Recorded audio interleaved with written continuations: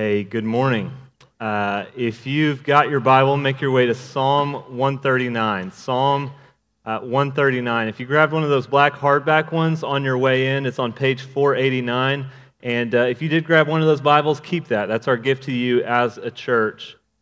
Now, when COVID first hit a few years ago, we were still living in Wake Forest. And based on kind of talking to some of you who were here at the time, it seems like Wake Forest had a much worse toilet paper shortage than Fayetteville did, and so we pretty quickly started running out of toilet paper. And so for 2 or 3 or 4 weeks in a row, on Friday and Saturday mornings, I would spend 2 or 3 hours driving around to Food Lions and Walmarts and Targets and all these different grocery stores looking for toilet paper and could not find it anywhere. I mean, sometimes it would be that the toilet paper had been out of stock for multiple days. Other times it would be that they had just restocked and had run out right before I got there. But no matter what it was, I could not find toilet paper anywhere. And so obviously this went on for weeks, and so this situation was getting pretty dire.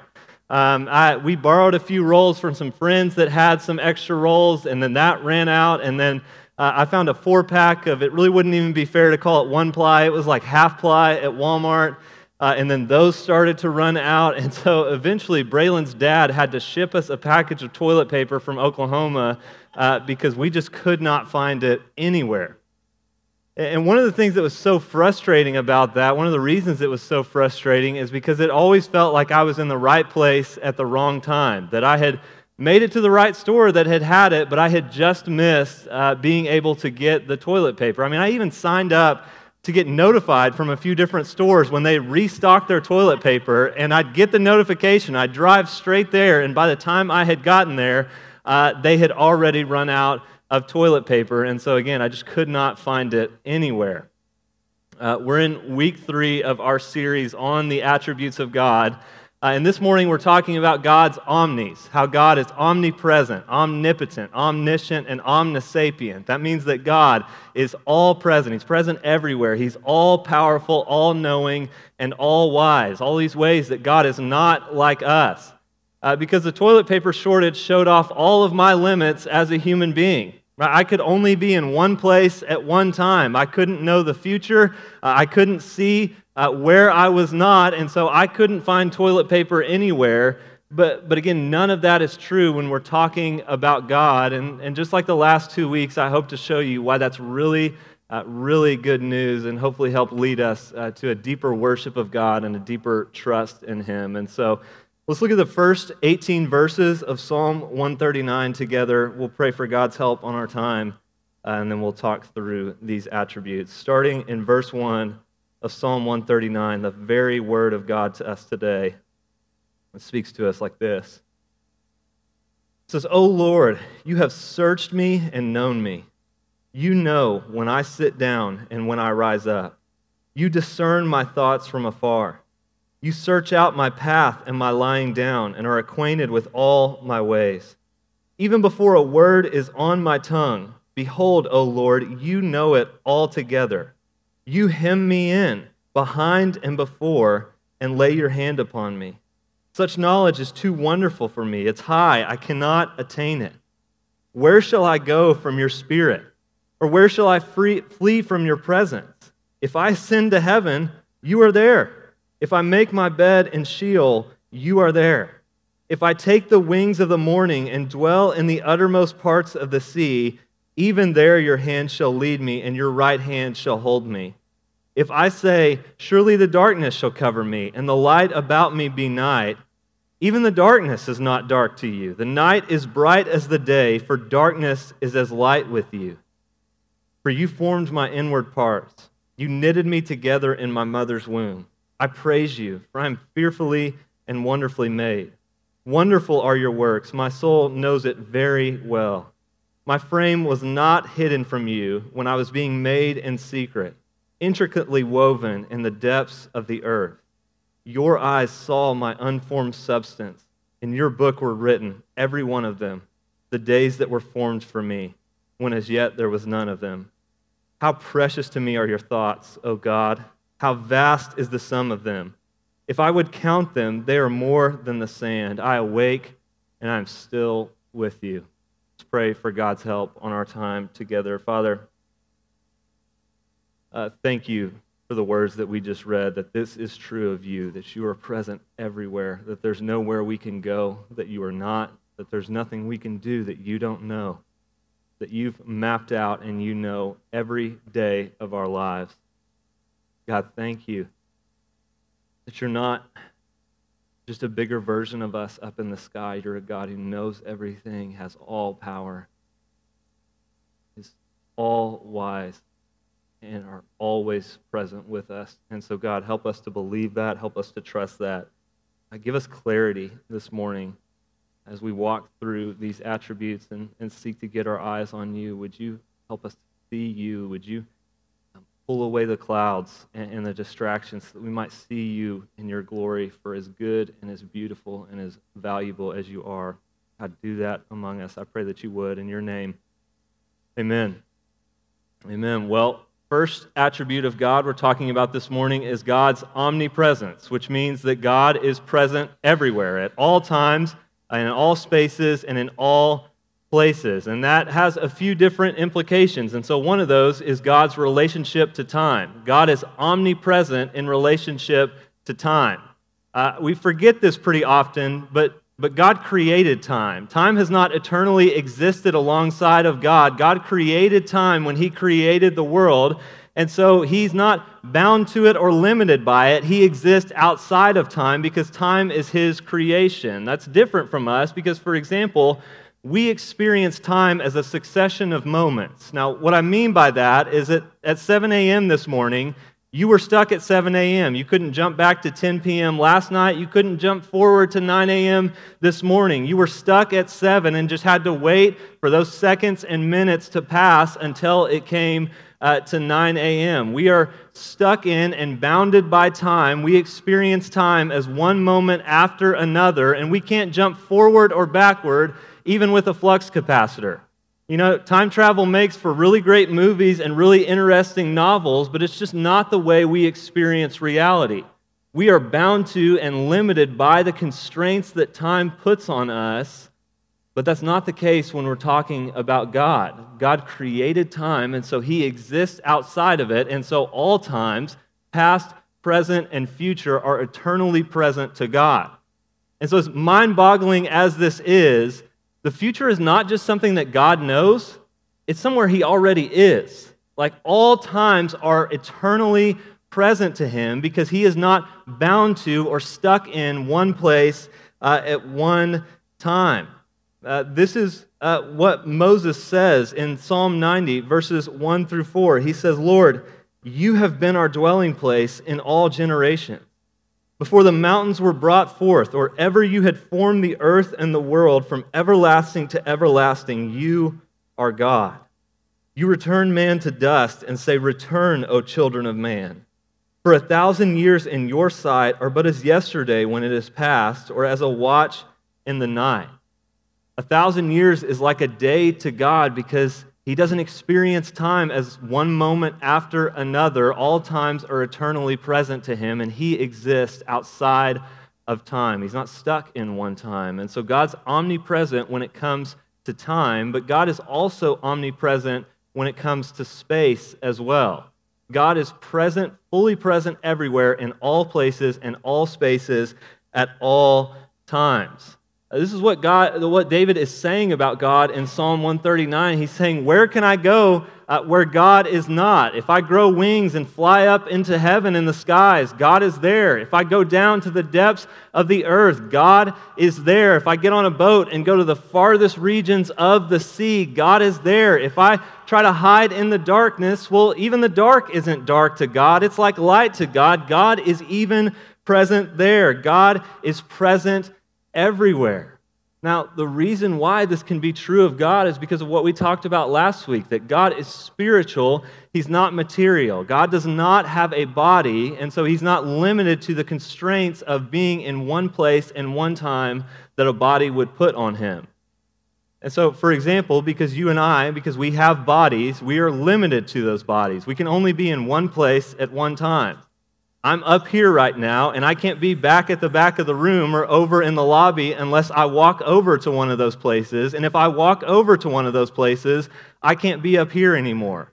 You were at your house this morning, and you weren't here at FCA, and you had no clue what was going on here at FCA, and now you're here at FCA, and you're not at your house, and you have no clue what's going on at your house, which is maybe a little bit scary to think about, isn't it? But that's not the case with God. God is present in all places, in all spaces, at all times, fully present everywhere because He's not spatial. He's not material. He's not bound to one place in one space. Now, a few things this does not mean. We're not talking about pantheism, which says that because God's omnipresent, everything in creation is God. Everything has the divine in it. And so pantheism would say that these chairs are God, that this pulpit is God, that the trees are God, the ocean is God, that you and I are God because God is present in everything. That's not what we're talking about when we say that God is omnipresent. We're also not talking about panentheism, which says that creation is kind of an extension of God's being, that God and creation are kind of weirdly mixed together because He's present in all of it. No, we are saying that God is utterly and completely transcendent. He's holy. He's distinct and completely different from His creation as the Creator. And yet He's immanent, He's near, He's fully present to and with His creation at all times, in all places, in all spaces, while remaining distinct from His creation, not being mixed together, not becoming His creation. And so it's because God is so big and so transcendent and so omnipresent that David can say, there's nowhere I can go where God is not present there. And look, God's omnipresence also means that God is so big and so transcendent and so present everywhere that He is able to relate to you like you are the only person in the entire world. God is never checking His watch when you talk to Him. God is never worried that He's going to be late to His next appointment when you pray to Him. God is never distracted thinking about all that's on His task list that He has to get finished before the end of the day. God is never rushing you. God's never distracted because God is able to be fully attentive and present to you and to me and to everyone else who calls on Him because He's not limited to one place and one space and one time.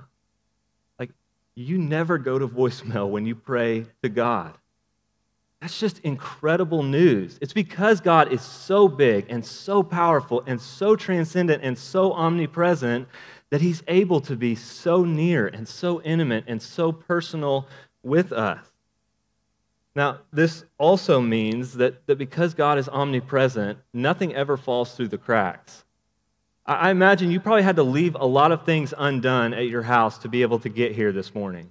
There might have been dishes that you needed to clean. There might have been stuff around the house that you needed to pick up. There might have been other things that you needed to do, but you had to leave those things undone so that you could get here because you're stuck and limited to one place at one time, and you only have so much time in the day. And so because of that, we have to leave a lot of things undone. But again, that's just not the case when we're talking about God. God never drops one of the plates that He is spinning because keeping the plates spinning really isn't a difficulty for Him. He never has to worry about leaving anything undone. And the reason why is because not only is God omnipresent, not only is He fully present everywhere, God's also omnipotent. God's omnipotence means that God is all-powerful. Not just that He has a lot of power, but that He is all-powerful. And if you were with us back when we walked through the book of Genesis, we've seen this in the Scriptures, have we not? Remember Genesis 18, when God comes to Abraham and Sarah, when Abraham is 99 years old and Sarah is 89 years old, and says, next year you two are going to have a son. And Sarah laughs because that's ridiculous. That's impossible, right? But what does God say in response? He says, why did you laugh? Is anything too hard for the Lord? And of course, the answer is no. Nothing is too hard for the Lord, and the Lord proves that by doing just what He had said and giving Abraham and Sarah a son when he is 100 and she is 90 years old. And there's even a greater fulfillment of this in Luke chapter 1 when the angel Gabriel comes to the Virgin Mary and says that even though she's a virgin, she's going to give birth to the Son of God. And when she rightly asks, hey, I'm a virgin, how is that going to happen? The angel says it's going to happen because nothing is impossible with God. Nothing's too hard for him. You see, in the Bible, in Scripture, God's power is also tied to creation. As Jeremiah 32:17 says, it says, "Ah, Lord God, it is you who have made the heavens and the earth by your great power and by your outstretched arm. Nothing is too hard for you." You see, God didn't take materials that already existed and just form them and shape them into the world that we see today like a potter does with clay. No, he created everything we see, everything we don't see, out of nothing. He spoke it into existence, and he upholds it by the word of his power, which gives us the confidence that just as God created everything out of nothing, he's able to bring life out of death. He's able to bring life where there is no life previously. As Romans 4 says, this gives us hope in the resurrection. This is why we can trust God's power to raise Jesus from the dead and to one day raise us from the dead, because he is the God who calls into existence the things that do not exist and gives life to the dead. God's omnipotence means that God can do whatever he wants to in whatever way he wants to, and he can do whatever he chooses to do. So we see God's power in creating everything in the world, but this also shows us God's power in the way that he sovereignly rules over and governs and controls everything that happens in the world. As Nebuchadnezzar says in Daniel chapter 4, he says, "At the end of the days, I, Nebuchadnezzar, lifted my eyes to heaven, and my reason returned to me, and I blessed the Most High and praised and honored him who lives forever. For his dominion is an everlasting dominion, and his kingdom endures from generation to generation. All the inhabitants of the earth are accounted as nothing, and he does according to his will among the hosts of heaven and among the inhabitants of the earth, and none can stay his hand or say to him, 'What have you done?'" And so Nebuchadnezzar rightly, after God turns him into a beast of the field because of his pride and then brings him back again, Nebuchadnezzar rightly realizes God can do whatever he wants to, and he's in complete control of the entire world. And when we're confronted with God's power and sovereignty and control like this, it usually raises two big questions for us. One, if no one can stop God's hand and say to him, "What are you doing?" does that mean that we're just robots or puppets on a string that he's just kind of guiding along? And then two, if God's all-powerful and he's sovereign over everything, if he's guiding and controlling everything, well, then what about evil? Why does he not put a stop to evil, or does he do evil if he's in control of it? Well, one, no, we are not robots. Remember, God's not just a bigger version of us up in the sky. He's the creator. We are creation, and so we operate on two different planes of being. That's just a really nerdy way to say that our will and God's will are not in a zero-sum competition where if we do something, that handcuffs God and he can't act, or if God does something, that handcuffs us and we can't act. No, God is so much greater than us that in some mysterious but real way, God is able to use our freely chosen decisions and plans and purposes that we make to ensure that his will and his plans and his purposes always get accomplished in just the way that he wants them to, without us being robots or puppets on a string. We make very real decisions, and we do have a sense of free will. We always do what we most want to do. We are not robots or puppets on a string. Now, how you parse all of that out, I'm not entirely sure, but I do know this is what the Bible teaches and holds in tension. God's absolute control and sovereignty over all things on the one hand, and our real responsibility and the real choices we make as human beings on the other. And then two, God's relationship to good and evil. When we talk about God's relationship to good and evil, to quote Matt Barrett, God is equally in control of evil and of good, but we should not assume that he relates to both in the same way. And so what that means is that while God does good, he He uses the freely chosen evil of people to accomplish his good purposes without doing evil himself. And so, for example, talking about the Assyrians taking the Israelites into exile in the Old Testament, Matt Barrett again says, God may permit evil, though it's no bare permission. He's in complete control of Satan and Assyria. Nevertheless, God's control is indirect. He uses means. In this case, Assyria and Satan. And while those means have only evil or ill motives, God's intentions are for good, to turn Israel away from their idolatry, to cause them to repent and come back to Him. And so we have to distinguish between the way that God does good and the way that God uses the freely chosen evil of people to accomplish His good purposes and plans. And while we're never going to know in this life all the reasons why God does this, all the reasons why He chooses to allow evil in His world for a time, all the reasons why He has chosen to govern the world in this way, what we do know is that because God is simple, God's power is never a naked display of force or strength. His power is always a wise, knowing, loving, faithful, righteous, holy power. He is governing the world according to His wise power, always acting in wisdom. And so even if we can't see all the reasons why He's doing what He is, that doesn't mean that He doesn't have the good reasons and He doesn't know what He's doing. He does, and He is, because He is wise.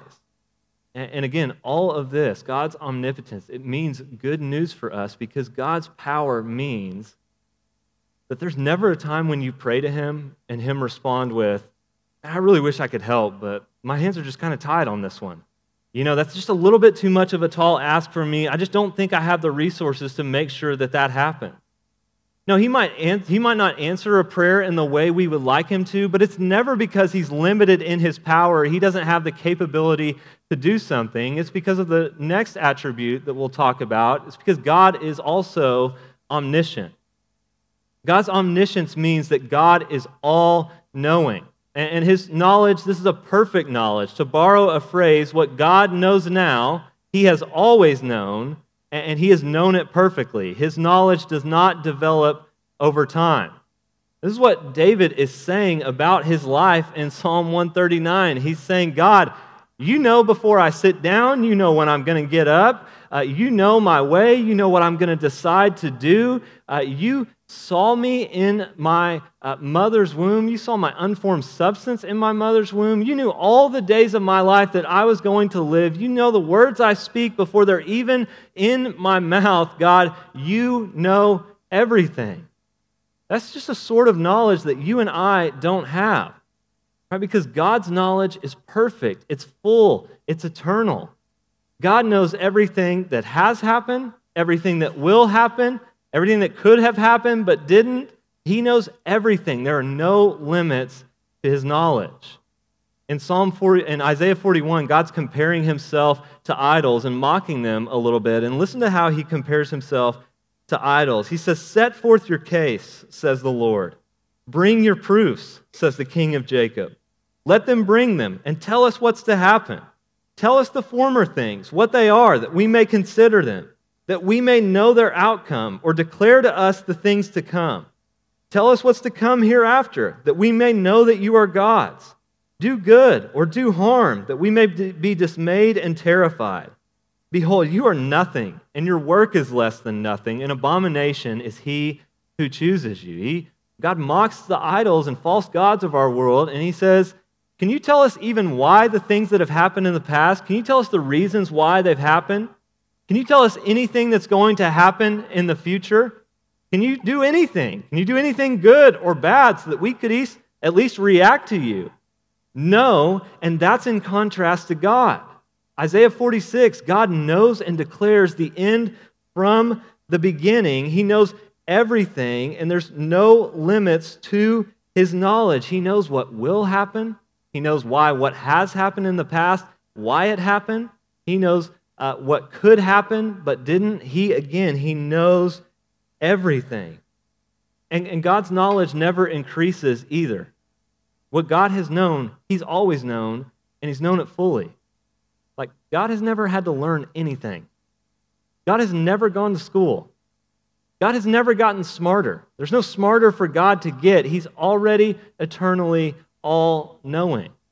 God just knows everything with a perfect knowledge. I mean, can you imagine? God has never had to say, ever. He's never had to say, I don't know. And remember, God is simple, so God's knowledge is a powerful knowledge. He doesn't just know things that he doesn't have the resources to do anything about like we often do. God's knowledge causes things to happen. It is a powerful knowledge, a perfect knowledge. God knows everything. And that leads us to the fourth attribute, omniscience. Omniscience means that God is all wise. Now, remember, God's simple, so in God, wisdom and knowledge are the same thing. God's knowledge is is a wise knowledge, and his wisdom is a knowing wisdom, but in our perception, we can distinguish between wisdom and knowledge among human beings. I think all of us know people who are pretty intelligent, who know a lot of facts and know a lot of information, but aren't wise, who don't know how to put that knowledge into practice and don't live lives faithful to God. All of us know people who are really intellectual, but live lives of rebellion against God, and the Bible says those people are fools, that the fear of the Lord is the beginning of wisdom for us as human beings. And so for us, wisdom and knowledge are distinct, but the good news is that God is both all-knowing and all-wise. So not only does God know everything, he knows what to do with everything that he knows. Like, God has never had to scratch his head and give more thought to a problem. God has never had to make a pros and cons list and weigh out the options and decide which is best. God has never had to seek counsel from anyone. And no one has ever counseled him. No one has brought something to him and him respond with, I actually hadn't thought about that before, but that's pretty smart. I should probably give some consideration to that. No, that's just never happened to God. And God has never made a mistake. God's never done anything bad, anything foolish. No, the Psalms say, God, you are good and you do good. And this also means that God rules over everything that he's created in wisdom. Psalm 104 says that God created all things in wisdom, and because he created all things in wisdom, he rules over all things in wisdom. So his power that he governs the world with is a wise power in which he always knows exactly what to do and what is best and how to ensure that everything in the world happens for the good of his people and for his own glory, and so that his purposes are accomplished, which, listen, all just means that we can trust him. Again, we're not going to be given all the reasons why God is doing something in our lives, or God's allowing something to happen in our lives, or why God might not have answered a prayer in the way we would have liked him to answer, or why God's allowing us to suffer in the way that we might be suffering right now. But what we can know is that there has never been a time in your life when God has taken his hands off the wheel, fallen asleep at the wheel, or ever stopped governing your life in wisdom. Never. And God's wisdom means that even when we can't see it, he is always, not just most of the time, always doing what is best for you to accomplish his glory and his good purposes in your life. This is Romans 8:28. God is working all things together for the good of those who love him. And so even when we don't see the reasons, we can trust that he's always acting in wisdom and he's always doing what is best in our lives. And then these attributes of God just come into even clearer display when we turn to Jesus and the gospel. I remember last week when we were talking about Jesus, we have to remember the hypostatic union, that because Jesus has united our humanity to himself, he now exists as one divine person in two natures, divine and human. And so sometimes the Bible's talking about God, talking about Jesus according to his divinity. Sometimes it's talking about him referring to his humanity. But it's always talking about the one person of Jesus. And so because this is true, because Jesus at the same time is fully God and fully man, here's the glorious paradox of the gospel. Jesus is able to live within the limits of a fully human life while not being limited to that human life. And so as he lives a human life as a human being at the same time as God, he is upholding the universe by the word of his power. And so think about how crazy this is. This means when Jesus, as an embryo, is gestating in Mary's womb, as God, he is upholding the entire universe by the word of his power. When he's a little baby boy learning how to talk, as God, he is still present everywhere, all-powerful, all-knowing, all-wise, governing everything in wisdom.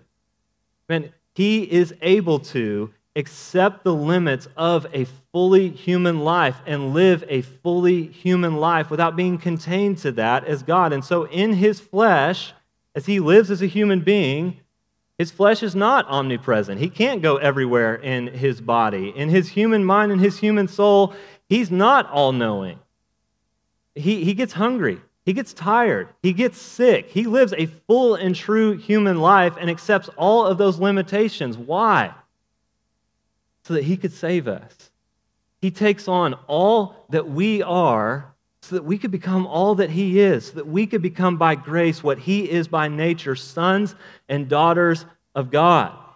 And he shows us who he is as God at times in his ministry. He shows his omnipotence as he works miracles and he raises the dead and he heals lepers and gets rid of sicknesses. And he shows how as God, he's omniscient by at times being able to read other people's thoughts. But the Bible tells us that God's greatest display of knowledge and wisdom and power is when he gets crucified on a Roman cross.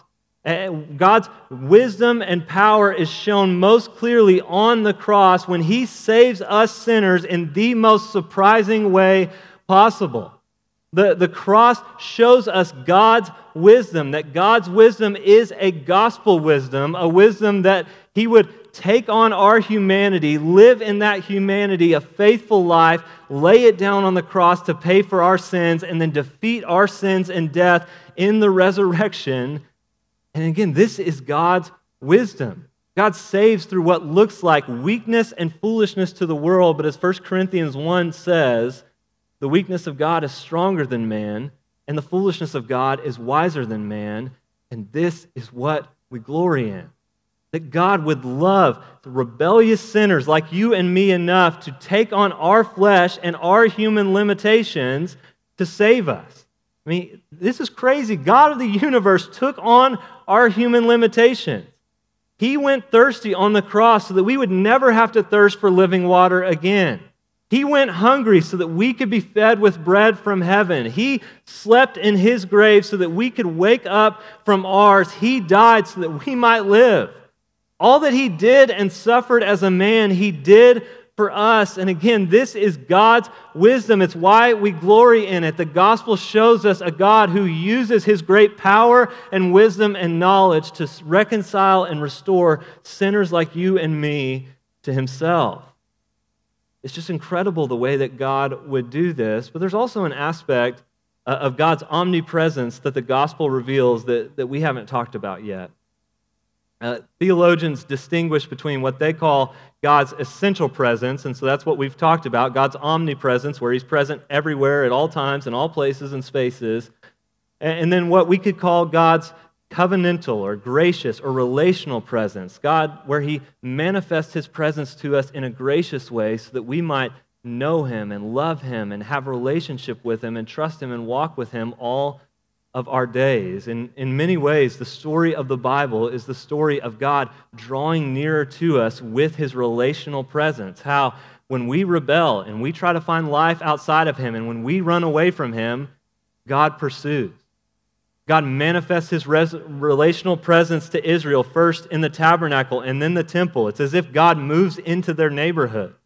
And then John 1:14, Jesus, the Word became flesh and tabernacled among us. He manifests his gracious presence by uniting our humanity to himself, and he lives, and he dies, and he rises from the dead, and he ascends into heaven. And when he ascends into heaven, he pours out the Spirit on his church so that God's relational presence might go with us always, that God himself might live inside of us through his Holy Spirit and manifest his presence in a gracious way so that we might know him and love him and trust him and walk with him all of our days. The gospel gives us this relational presence, and I want to encourage you and challenge you. This is what we need, and this is what we're called to seek. We are called to pursue a greater depth and intimacy and manifestation of God's relational presence with us. Psalm 105 says, "Seek God's face always. Seek his presence continually." Psalm 25 says, "The friendship of the Lord is for those who fear him, and he makes known to them his covenant." God is offering us friendship in the gospel, and we know what that means, don't we? We know the difference. Say right after this, you're in a conversation with two people, and one of those people is just an acquaintance, and then one of those people is one of your closest friends.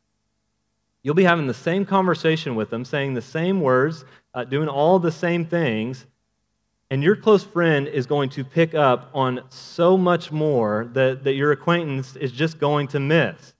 Verbal cues, body language, all sorts of inside jokes, all sorts of different things like this that your close friend is going to pick up on and that acquaintance is going to miss out on. Why? It's because you've built up that history and depth of relationship and friendship with that close friend. You've made yourself known to them, and they really do know you in a way that acquaintance does not. The same thing is true in our relationship with Jesus. The friendship of the Lord is for those who fear him, those who trust in him, those who reverence him, who give him weight in their lives and stop looking to themselves and start looking to him to save them, and he makes known to them his covenant. He opens up his life to you. He reveals himself to you. He opens up that depth of friendship to you so that you might know him, not just as a boss, not just as a king, but as a friend. Earlier in Psalm 25, it says, "Good and upright is the Lord, therefore he instructs sinners in the way. He leads the humble in what is right. He teaches the humble his way." If you want to have friendship with God, the holdout is not on God's side, it's on ours. Sin won't get in the way because Jesus has paid for that. So if we'll simply humble ourselves, turn from trusting in ourselves, and put our trust in him, he'll open up his life to us, and he'll open up that depth of friendship to us. The friendship of the Lord is for those who fear him. This is what the Christian life is about, the pursuit of deeper intimacy with God. So again, I want to encourage you, don't settle for anything less. Psalm 73 says, "Who do I have in heaven but you? And there's nothing on earth that I desire besides you. My flesh and my heart may fail, but God, you are the strength of my heart and my portion forever." Psalm 16:11, David says, "God, in your presence, there's joy forever. In your presence, there are pleasures forevermore." In the gospel, God has opened up his life to us. He has manifested his gracious presence to us so that we might have fullness of joy in his presence forevermore, so that we might know him and walk with him as a friend. God has opened up his life to you, and so make your life about drawing near to God. And how do you do that? Not by going somewhere, not by making a pilgrimage to Israel. You do it by repenting and believing. Herman Bavinck puts it like this. He says, "Going to God and seeking his face does not consist in making a pilgrimage, but in self-abasement," that means humbling yourself, "and repentance." If we are far from God, we are far from God spiritually, not spatially. And so the way back to God, the way to draw near to God, is to humble yourself, to turn from your sin, and to turn back to Jesus, to say, "God, forgive me for this. Forgive me for trying to find life and freedom and joy outside of you, and help me to see, help me to believe that you really are better and more enjoyable and more desirable than this sin. God, help me to believe that. John Owen is really helpful on this. He makes the distinction between our union and our communion with God. So once God saves us, once we are united to Jesus by faith, we are forever united to Jesus, and we will never be ununited to Jesus. We will never lose that status as those who are united to Jesus. But our communion, our sense of that union and that relationship, that can and does change with time. Think of it like a marriage, which is how the Bible compares our relationship as a church to Jesus with. When someone gets married, on the day that they get married, they are as married as they're ever going to be. And that's not going to change, right? It's not like you start off on your wedding day 50% married, and then you hit 100% married once you've been married 3 years or 5 years or 10 years or 25 years. You are as married on day one as you're going to be on day 1001. That status is not going to change. But I think all of us know, whether you're married or not, that relationship, the communion in that marriage, that is going to ebb and flow based on the strength of that relationship. And so sometimes that relationship's going to feel really close, and it's going to feel really intimate, and then there are going to be times when it feels really distant and cold for whatever reason, maybe because you're just not communicating well, or because you've sinned against one another, or because you're neglecting one another, whatever it may be. Well, the same is true in our relationship with Jesus. We are forever united to Jesus when we put our trust in Him, and we'll never be ununited to Jesus. That's not going to change. But our communion, our sense of relationship with Jesus, that will ebb and flow based on the strength of our relationship. And so, just like if you never talk to your spouse, that relationship's going to feel really cold and distant. If you never spend time with Jesus, listening to Him talk to you in His Word and then talking back to Him in prayer, man, of course you're not going to feel close to Him. Of course you're not going to know the depths of friendship that He has opened up to you if you neglect to ever pursue that friendship with Him. But again, the good news is that God is not the one who's distant and cold. God is not the one who's holding out. You and I are. And so if we want to draw near to God, if we want to know God as a friend, you don't have to make a big trip. You don't have to move heaven and earth. You just have to repent and believe the gospel again.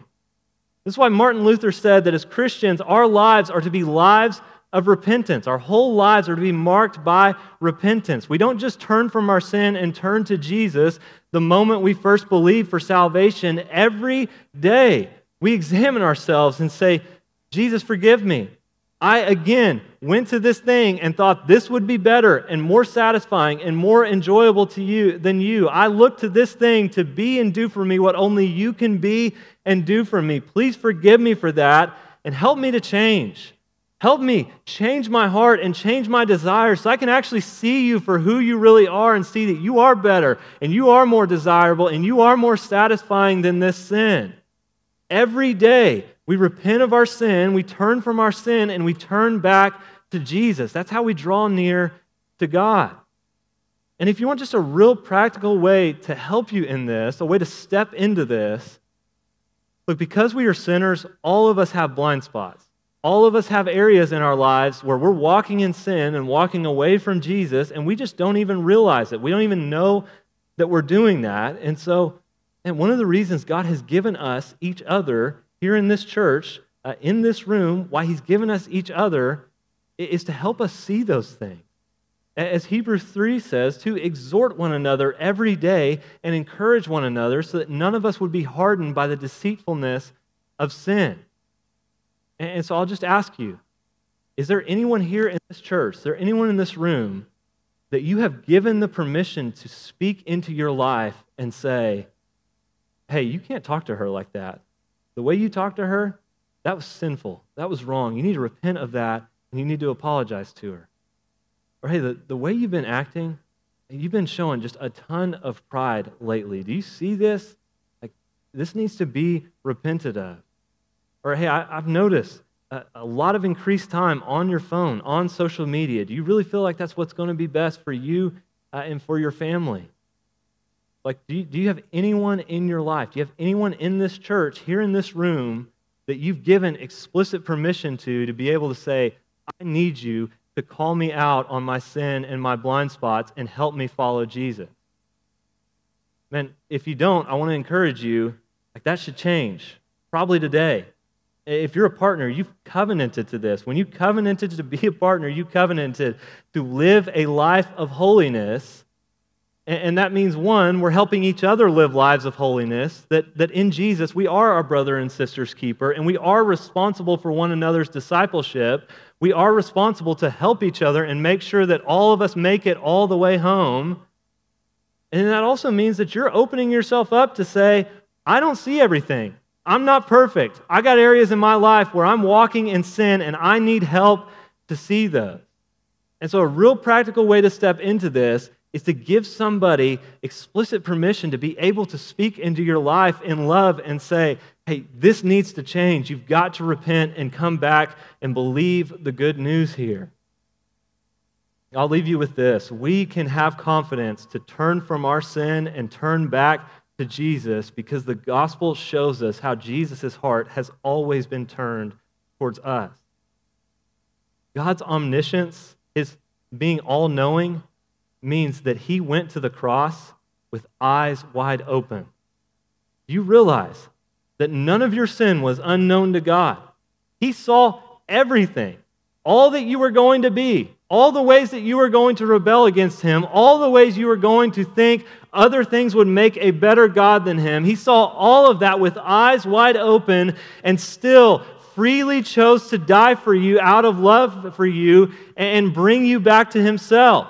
Freely chose to open up this depth of friendship to you. This is what the gospel is offering us, friendship with the all-knowing, all-powerful, all-present, all-wise God of the universe because of the person and work of Jesus, because of what Jesus has done for us. The friendship of the Lord is for those who fear him, and he makes known to them his covenant. Why would you not want that? Why would you not want to get in on that? And don't settle for anything less. Let's make our life about the pursuit of knowing and being friends with God. Let me pray that we would.